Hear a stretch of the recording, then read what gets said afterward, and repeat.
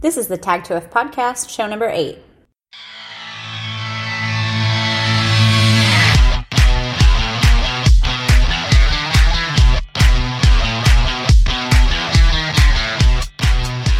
Hi, and welcome to the Tag to F podcast. This is a platform to share, learn, teach, and inspire. Join us as we think big, play to win, while finding balance and expanding possibilities.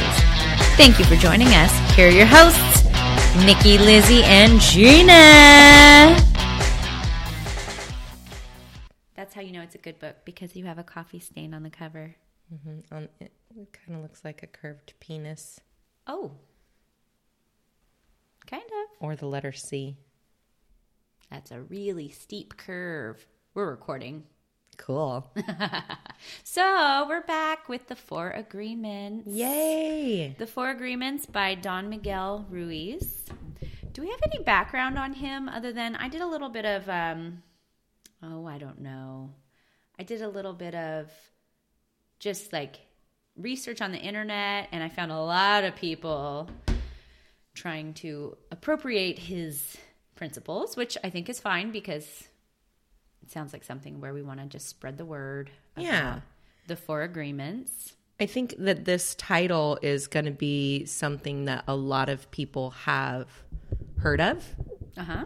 That's been my experience anyway. What I find very, very interesting is it's a title that a lot of people have heard of and either own the book. Right. And perhaps not even read it yet. Sitting on a shelf. Oh my gosh, so many people. They're like, oh my gosh, I have that book. Right. But I haven't even read it yet. And I'm like, well, the time to read it is now. Let's do this. Like, maybe it's been sitting there till the right moment. Mm-hmm. I've had this book for a long, long time. I'm one of those people. Never read it. I saved the book in my Audible library, as in wanting. And then we just went for it. Mm-hmm. We have a couple things to talk about. So one, it's just Nikki and Gina today. We're missing you, Lizzie. We miss you, Lizzie. We'll have you back next time. And then the other thing we wanted to talk about is why we chose the 4 Agreements and why we wanted to get into spirituality a little bit at this time and place in our lives and for you wonderful people. Yeah, I mean, we want to touch on so many different subjects, but spirituality, I don't know. That one is... It's going to affect every other aspect of your life if you're connected spiritually. Yep. And spirituality kind of changes throughout your life. I think when you're younger... 100%. You go with what your family indoctrinates or what they don't. True. Which is interesting because, I don't know if you want to know about my spiritual upbringing, but when dealing with my children, like it's super important to me that they just have as much information as possible. Right. On as many subjects pertaining to spirituality as possible. Yep. And then everybody can make their own informed choice as whether adults. Whether it's opposing of my own personal beliefs or not, because that's how I came to my conclusion. I mean, I wasn't necessarily exposed as much to different religious practices. Is kind of what you're talking about. Yeah. As a child, I explored that more in college on my own time. Right. But I want them to kind of get a little bit of that a little bit earlier. And the difference between spirituality and religion, I think that you can be non-religious and still be in touch with your spirituality. Exclamation point. I agree. We're on the same wavelength here. I just feel like I say 100% way too much, so I'm trying to change it up with your some different describing words of that. Yeah.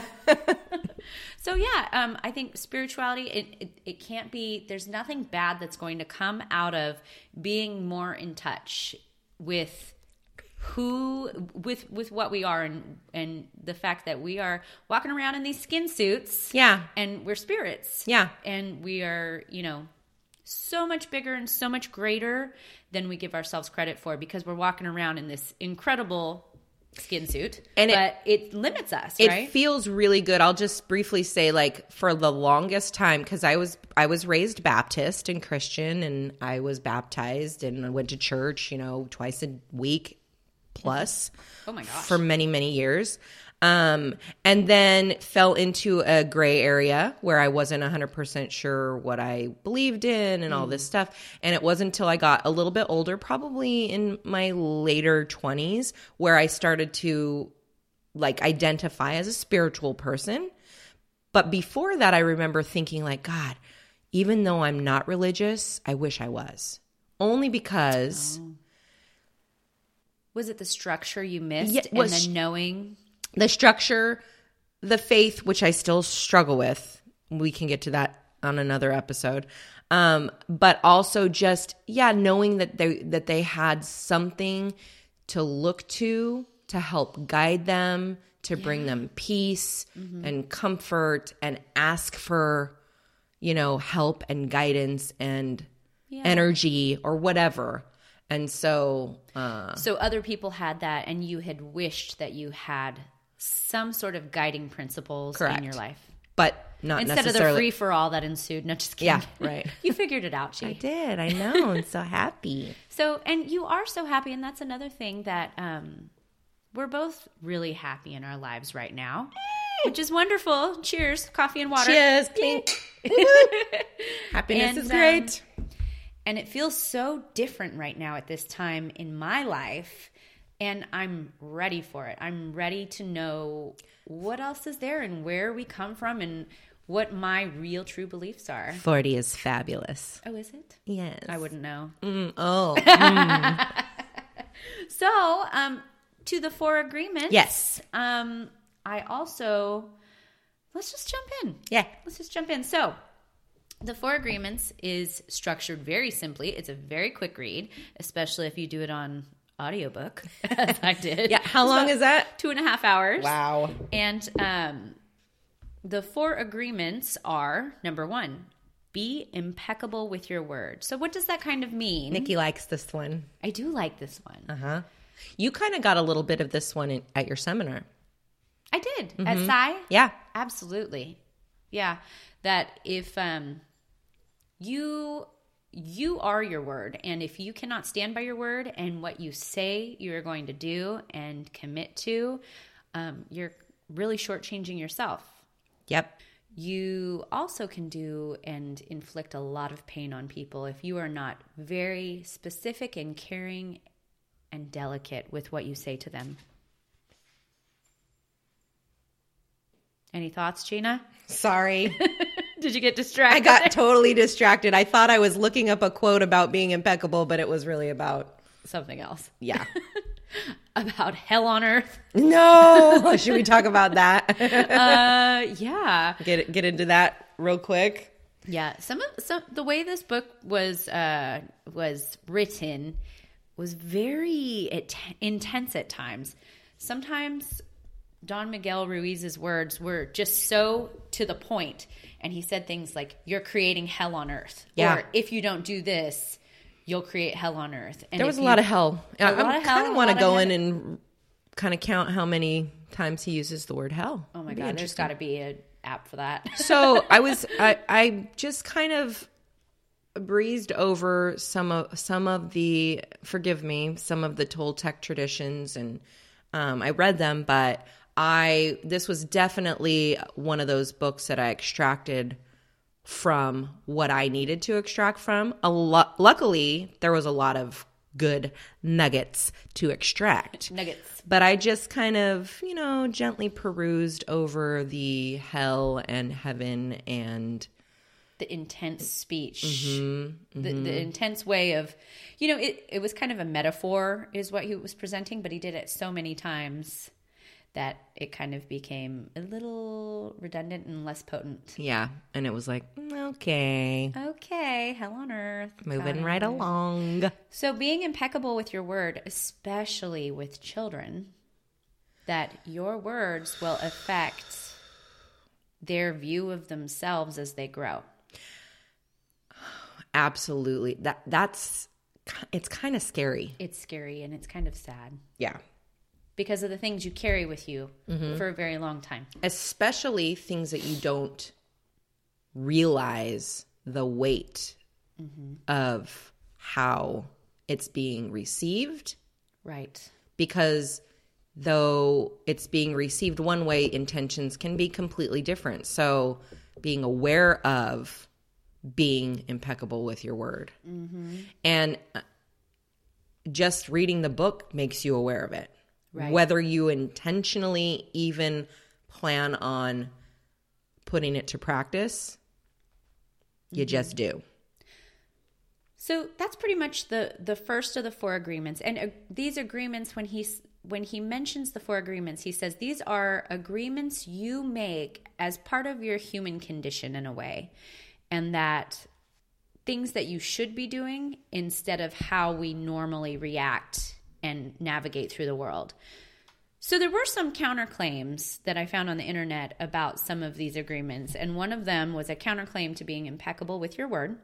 And that was that one person said, it is really hard, so don't beat yourself up about it. And I was just like, okay. So, don't feel bad if you can't do it. Don't beat yourself up about it. I don't know. That just seemed like a coward's way out. Don't feel bad about being impeccable with your word or about when somebody's not being perfect. Right. Yeah. Don't feel bad because it's really hard. Don't beat yourself up about it because it's really hard. And I'm just like, well, yeah, it's hard, but you got to push against that.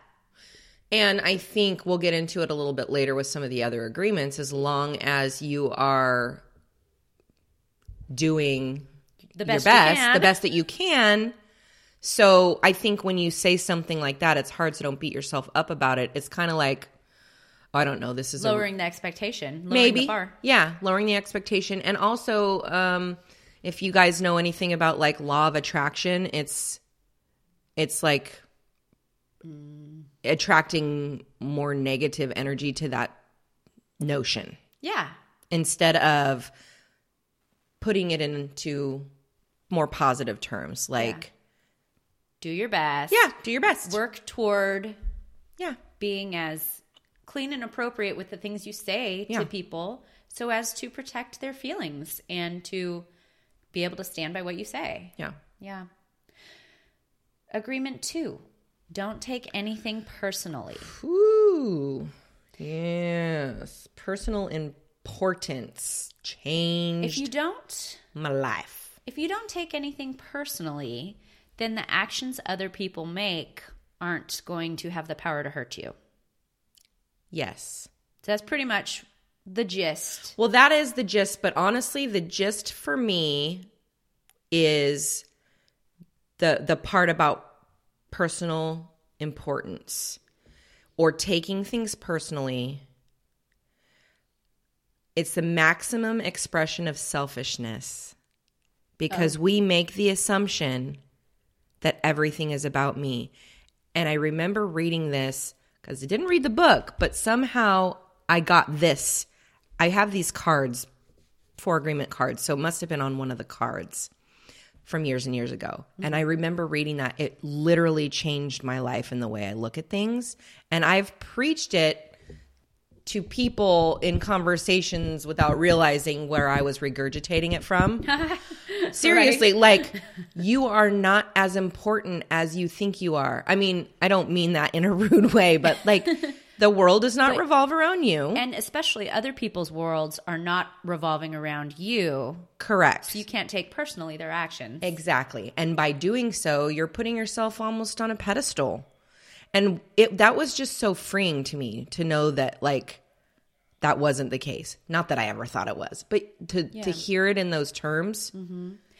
When I heard the don't take anything personally, when I read it or listened to it on Audible, I had, my first thought was paradigms. You can never fully be in the shoes of another person. So you do not know, we've talked in the past about The Person in the Situation is a book that Malcolm Gladwell really liked. It was one of his more influential, a book he read at some point. He said it was very influential. Okay. Because you can never be in the environment. You can never have the time and place experience of another person. So how can you possibly judge the choices they make? I'm sorry, side note that may or may not go over well. I feel that like in the political climate that we're in right now, that is of utmost importance to remember. Yeah. Because people make judgments all the time. They take things personally all the time. You see friendships ending over it, relationships within families suffering because of it. And you don't know another person, not only their walk of life, but also what's going on inside their bodies and brains. Right. So you can't take it personally. Yeah. And priorities are priorities.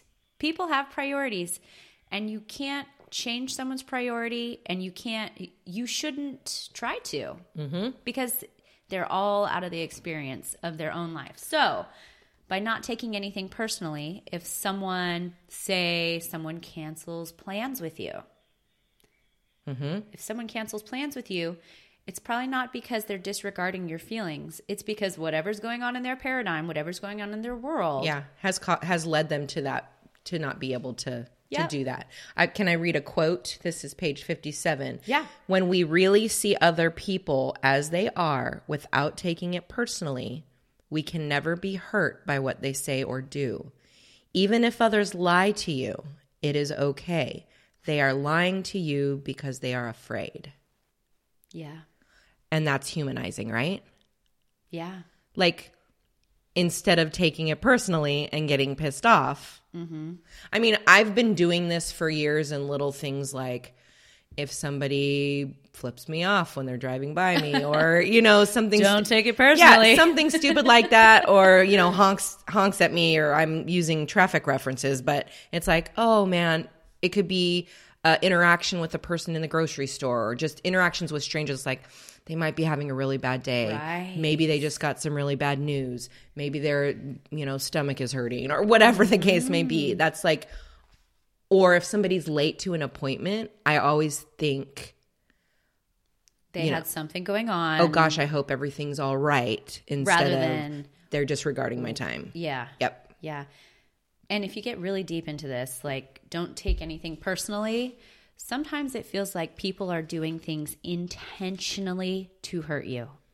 And according to this book, you do not take anything personally. Even if they are. They cannot hurt you. Right. Even if they are, it's rooted in themselves and what they're doing to themselves, not to you. Which I know you've experienced, Gina, and I've experienced the feeling that someone is just literally pointed ill-meaning feelings towards you and just doing something to really cause pain within you. But if you don't take anything personally, you can always chop it up to, wow, I'm really sorry that this is your reality and this is your life experience and this is how you see things. Yes. So a counterclaim, somebody else on the interwebs mentioned, if you do not take anything personally, you ignore the opportunity for growth, as in you ignore what may be constructive criticism. Okay? Sorry, I have a problem with that. What's your problem with it? Well, I just think that just because you don't take it personally doesn't mean you're not aware. Oh, yeah. Yeah. You can be completely aware of something and just not let it affect your body and mind. That's a good point, because I was thinking about if you have a friend or family member who has a drinking problem and you say, you have a drinking problem and I don't like it, that people should actually be able to take that in and accept the criticism and be able to make adjustments if they choose to do so. Okay, well, it's interesting you bring that up as your example, just because like in AA, or not AA, but what's the other one? Al-Anon. Al-Anon, that one of the ways that they teach people to handle a situation like that, whether it be family member, friend, spouse, whatever, is to not take it personally and to detach with love is their... Yeah. But that's kind of the same thing, as you can be aware of it. You can express it, but you just let it live in your body differently and not let it affect you personally. And that's how a lot of people in those situations are able to, continue on in a loving relationship with someone, is by not taking it personally. Wow. Which is really hard to do. So that counterclaim, are we going to say, I just don't think it's an effective counterclaim. I don't either. Yeah. Yeah. You ignore the opportunity for growth. Yeah. I think we'll just breeze there's on by that. Yeah, I think there's plenty of opportunity for growth. So, okay. Agreement number 3. Don't make assumptions. Holy moly. Holy moly. I am very, very, very guilty of this. Innately, it's just who I am. I don't even realize it's happening.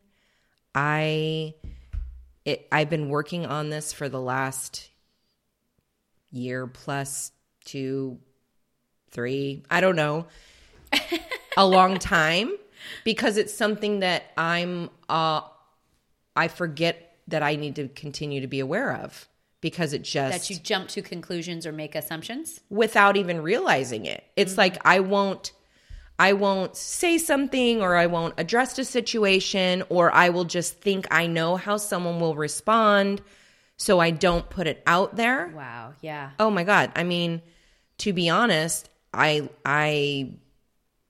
it's been a very big problem in relationships for me that I have become aware of, and I take full responsibility for it. I realize the gravity of it. I have before I read the book, but then reading it was like, oh my God, it's just like smacking me in the face. That seeing it written, that Bitmoji of the person smacking their own head. I just see like 1,000 of those. It's like, how many situations did I put myself in? And maybe I'm going to get a little bit emotional because of how huge it is. This is a big one for you. Big. And so... So, okay. So, quote, let me go to the book. Nikki, if you have something, okay, here it is. It is always better to ask questions than to make an assumption, because assumptions set us up for suffering. And that's exactly how I lived. Hell on earth. Hell on earth. The big mitote. We didn't even get into that word. In the human mind. I listened to it. I didn't read it, so it didn't stick. Okay. I guess I should probably tell you guys what that is. So the assumptions, while you're looking for that, G, some of the assumptions we make, I think it's really funny. Some of the things we just assume, like assuming someone is mad because they don't reply. Mm-hmm. Whether it be... Or too busy for you. Text or email. Mm-hmm. Mm-hmm. Yes. So many. Thousands on a day-to-day basis. Yeah. The mitote, and I don't know if I'm pronouncing that correctly. Sounds good to me. The chaos of 1,000 different voices all trying to talk at once in the mind. Monkey mind. But yeah, it creates a lot of chaos, which causes us to misinterpret. I just forgot the word. Yeah, causes us to misinterpret and misunderstand everything. Oh man, mitote is talking to me. Yep. Okay, now we have a name for the monkey. The monkey. Oh, that damn mitote. Mm-hmm. Oh, this is so fun. I love you, Gina. I love you too. So, one assumptions, it kind of just speaks for itself. Don't make any. Stop it. One of the counterclaims another person mentioned, if you do not take anything personal, nope, sorry, wrong one. Counterclaim for assumptions. This may imply that a person ignore intuition, and in some spiritual traditions, intuition or the inner compass must be acknowledged. But by taking everything someone says as exactly what they mean, you are leaving yourself open to deception. Okay, I don't know where these counterclaims are coming from, but I completely disagree. The interwebs. The interwebs. You can pretty much find anything on there. I'm gonna bash both of those ideas Doichi. because I literally would go against, I would ignore my intuition to follow the assumption. That's yes. deep. Seriously. And I realize the more I follow my intuition, the less importance I place on assuming and assumptions. Interesting. Yeah. It's like following your heart versus your mind. Like the assumptions to me come from the brain and the mitote and the monkey mind and all that stuff. Mm-hmm. And the intuition obviously comes from your heart or your emotions or your feelings or whatever you guys think it does. But for me, that's what it is. And every time I don't listen to the heart and I go to the head, that's what gets me into trouble. And then by taking everything someone says exactly as what they mean, you are leaving yourself open to deception. They are leaving themselves open to deception. If they are saying something, if they are not being impeccable with their word and they're telling me something, I have to take it as truth. Why would I not? Right. When someone speaks to you and they say XYZ, you have to take it as truth. It not only helps you not take things personally or whatever, but it also teaches or kind of molds the relationships to where you're setting up yourself for a trusting relationship. If they say something to you and it's not what they really think or feel, and you take it as truth and you react and respond as such, then that's going to inform that person. They better say what they mean. Right? Yeah. We're not mind readers. Right. We shouldn't have to read between the lines. And coincidentally, that is also a lesson that I've been, working on for the last couple years. Not only making sure that I say what I mean, but taking people, even when I feel like it might not actually be the truth that they're speaking, if they're speaking it to me, I have to assume. Don't make assumptions. Woo! That it's truth. I don't know. Did I just assume? Did I just go back on it's what kind of a double-edged sword. Tricky. But I think it's good. It's good to have it in your mind that you're not going to make assumptions. You're going to take what someone says for the word, and you would hope they'd do the same for you. Okay, it goes a little bit deeper than that for me in later on in the chapter.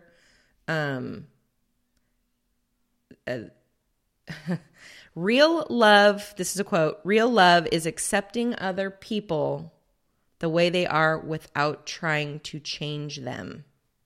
If we try to change them, this means we don't really like them. I mean, it's kind of true. That's a bold statement. It is true. I mean, it is bold. It's bold, but if you really think about it, just think about the heartache that could be avoided if people really didn't take this quote, this bold quote personally, but actually listened to it, believed it, and just lived their life accordingly. It's okay. Mm-hmm. But we got to stop trying to change people, right? Oh, yeah. So hard to put yourself in a place where you can admit that you have done that. Mm-hmm. Because I think people don't do it thinking, oh, I'm going to try and change this person. So kind of to go along with don't make assumptions is be accepting of the reality of what it is. Mm-hmm. Don't assume someone should change. Right. Don't assume someone wants to change to fit into your idea of what they should be. Mm-hmm. Also, finding your voice to ask for what you want instead of just making assumptions about something. That someone should know. Yeah. That someone should know what you mean. Yeah, yes. Don't assume that other people, That's a good one. That by itself has been the reason I think that I've experienced success in my marriage in my first year is by not saying, well, he should have known. That when something comes up that bothers me, whether I should address it right away or not, I don't stew on it. I just, hey, here's what I would have liked to have happened. Oh, I'm employing that constantly. At work?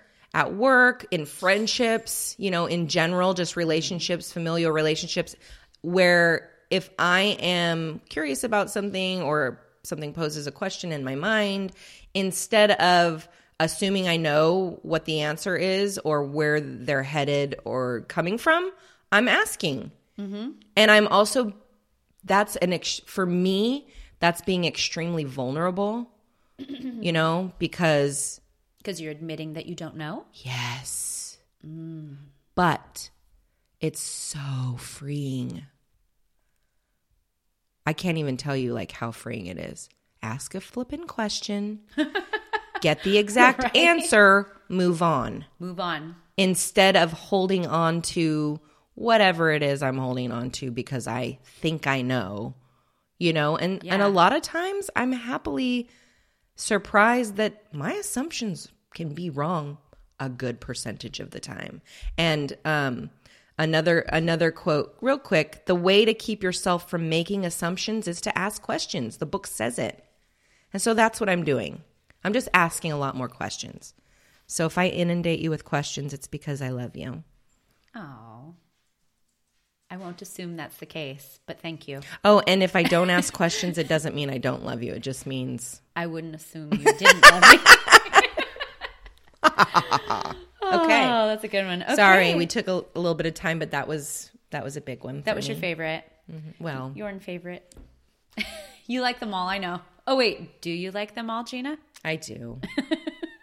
Was that an assumption? that I liked them all? Backtracked my assumption. Mm-hmm, mm-hmm. Okay, number 4. Always do your best. What do you think about always doing your best, Gina? You know what I think? You know what I think? I think that this is, yes, very surface. You should always do your best. You should give your best. You should be your best. You should show up with your best in mind. Period. End of story. I think that especially if it comes to work and love relationships and interpersonal relationships, you should not be holding back. Mm-hmm. With that being said, there are some things that could possibly lead someone to question this agreement. I think that one of the things that comes to mind would be balance. And especially being, I'm a mom, I'm a business owner, I'm a whatever else I am. There's balance, and it's something like the pressure of always doing your best, I think maybe could get the best of some people. Simply because doing your best doesn't always mean you're doing everything right or perfectly all at the same time. Right. And the book did say that your best is going to be different from day to day. Mm-hmm. Your best is your best in that moment, the best you can muster. But we have a lot of, a service industry, for example. You could have the, basic package, the deluxe package, or the ultimate package. Take pedicures, for example. You could have a half-hour pedicure, and you could get the hot stone and the mud is the basic. Or you could get the hot stone and the mud and the scrub and the massage. Yeah. And then there's the ultimate super duper pedicure. Oh my gosh. They all may take within the same amount of time, but one of them, someone gave you their best, the best they have to offer. So what do we think about that? Always do your best. So I walk into a service-based industry and I want the deluxe everything and I don't want to pay more for it. I don't know. Because that's kind of, if someone's going to do something for you and you're going to pay for it. I don't know. I feel like it's more about, it's not about receiving the best. It's about a feeling of being, of doing it. Of showing up with your best. Showing up with your best. And like you said before, in the moment, it will be different today than it is tomorrow. There's so many external factors and even biological factors, I think, play a big role into how capable you are of doing, or what doing your best will look like on a given day. Also, to go to this, like somebody who, well, you're kind of in my industry, right, with the whole pedicure scenario. So I'll just say, like, for me, this quote, doing your best is taking the action because you love it, not because you're expecting a reward. Most people do exactly the opposite. They only take action when they expect a reward and they don't enjoy the action. And that's the reason why they don't do their best. Because the intention is thwarted with expectation of receiving a reward. I'm going to do this and I'm going to go above and beyond because I want blah, blah, blah, blah, blah. Right. Just doing your best because you want to put your best out into the universe. Right. Is what we should be doing. And that's why it fluxes on a day-to-day or even a flipping minute to minute, to be honest with you. And it's situational. I just think if you know you're doing your best, that's what matters. If you have that feeling, because there's some days where I feel like crap. And I am not 100%. But it's your best in that moment. It's my best in that moment. Or I'll even give you an example of, like, what if you're not doing your best? I had a situation a couple nights ago where I was with some friends, and when I got home, I reflected back on the evening, and I was like, probably didn't give my best to that person. And so I let them know, hey, sorry I was scattered. Yeah. Thanks for putting up with me. And I will do better next time because I'm more aware of that. But I don't know. I just think if you internally are always feeling like you're putting your best foot forward, that's what this means. It doesn't mean being perfect. It doesn't mean giving 100% even. What you got, Nikki? Nothing. In reflecting on these 4 agreements, I mean, there's nothing about these 4 agreements that honestly I would disagree with. They are all wise choices and an outline for how you should present yourself to the world and how you should lead your life, and especially how your interpersonal relationship should go. There's nothing about that. It's just interesting to see that people can pick it apart a little bit, you know? Looking on the internet and finding a counterclaim for the four assumptions, for the 4 agreements, it's just kind of funny. I don't know. It's a little ironic that these are, 4 agreements that you should be working toward. Well, but don't beat yourself up if you can't do it. I don't know. It just kind of, it's, okay. So, how to be free of the agreements of domestication. So, pretty much how to get over your old paradigms of living, starting to progress toward being able to live a life with the 4 agreements. One suggestion in the book is you can attack the parasite, facing fears one by one. Another one of those little imagery things. Attack the parasite. Oh, yeah. I just see like a bunch of heads with one eyeball. Yeah. You can stop feeding the parasite and stop fueling the parasite with negative emotions based out of fear.